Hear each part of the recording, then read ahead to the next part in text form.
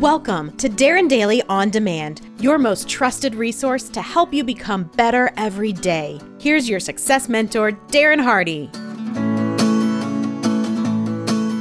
A mother camel and her baby were lying down, soaking up the sun. The baby camel asked his mom, "Why do we have these big bumps on our back?" The mom stopped to think and then said, "Well, in the desert, there is not much water available, so our humps store water to help us survive on long journeys." The baby camel then thought about that for a second and asked, "Well, why do we have these long legs with rounded feet?"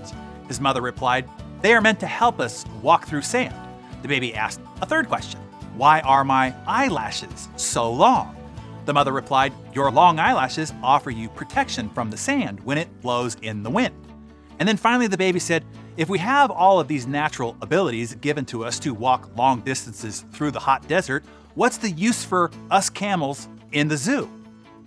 Now, there are different ways to view this story, but today I want you to look at it from the perspective of a leader. If members of your team aren't flourishing, it's possible that they are a magnificently designed camel, but placed in a zoo.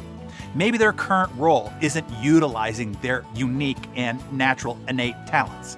This is a vitally important assessment to make as a leader and to make it quickly. In 2019, workers were already quitting jobs at record rates. Then the pandemic shed 2.5 million jobs. When it was lifted, many workers decided not to go back. Instead, they just quit. The ratio of people quitting their jobs to the total employment is the highest it's been since the Bureau of Labor has been tracking the data. And those who are coming back to work are leaving previous employers for new opportunities at higher rates than in 2 decades. 1 in every 4 workers are actively considering new opportunities. 80% want greater career advancement. 72% say that the pandemic caused them to rethink their skills. So before your team jumps ship on you because you aren't looking at their skills and their opportunities for advancement, take a look around and ask about each team member.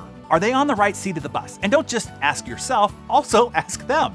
I know that I have almost made this mistake myself several times. Kylie, now our co-chief of staff and co-head honcho, was almost let go, even though she's always had an excellent attitude and great character. She wasn't delivering the results that we needed for her role. When we sat down with her to figure out what was happening, she asked us the baby camel questions. She then told us what she thought that she would excel at and what she would be fired up to do. And lo and behold, she freaking thrived all the way to the top of our enterprise. In fact, all but a few members of our team are not in the roles that they were initially hired for. We are a hyper-growth and ever-evolving organization, and we are constantly working with each team member to figure out how to best utilize their unique strengths and their deepest passions. Leaders, I encourage you to engage each of your team members in this discussion. In our business masterclass, you get the specific scorecards, the monthly review framework, and the bi-monthly engagement surveys. But start with thinking this through and asking them those questions. And if you don't have a team, I suggest that you assess yourself. Are you leveraging your greatest strengths? Are you engaged in work that triggers your deepest passions? If you need help identifying what those deep passions are and what those strengths are, I refer you to my Success One Sheet training. I'll buy you an hour of my time, and I'll walk you through the self-discovery process of how to identify your inborn and innate natural strengths. Once fully utilized, become your superpowers. And then what to apply them to that triggers your deepest passion. Doing something that actually makes money. The Holy Trinity, strength with passion, that's profitable. I'll post a link to that training below if you're interested. The training is free. It's my investment in you and your more prosperous future. Okay, leaders, name one person on your team that you're going to talk with today about how they feel about their unique abilities and how they are or are not being utilized to the max. And if you don't have a team, tell us your unique skills, interests, and passions and how you might leverage them better. Hey there, producer Mariana here. Did today's episode hit home for you? Are you ready to identify your superpowers? Or maybe you're a leader and you need guidance to ensure your team members are on the right seat on the bus. Either way, Darren wants to help you.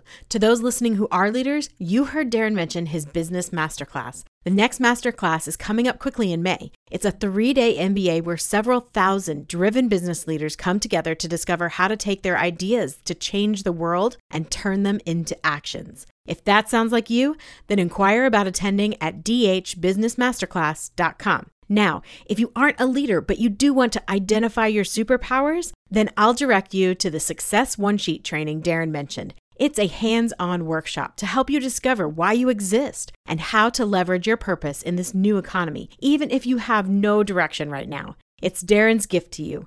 Just go to DarrenHardyWorkshop.com. Okay, I hope all that helps. Catch you back here tomorrow and, of course, on Darren Daily.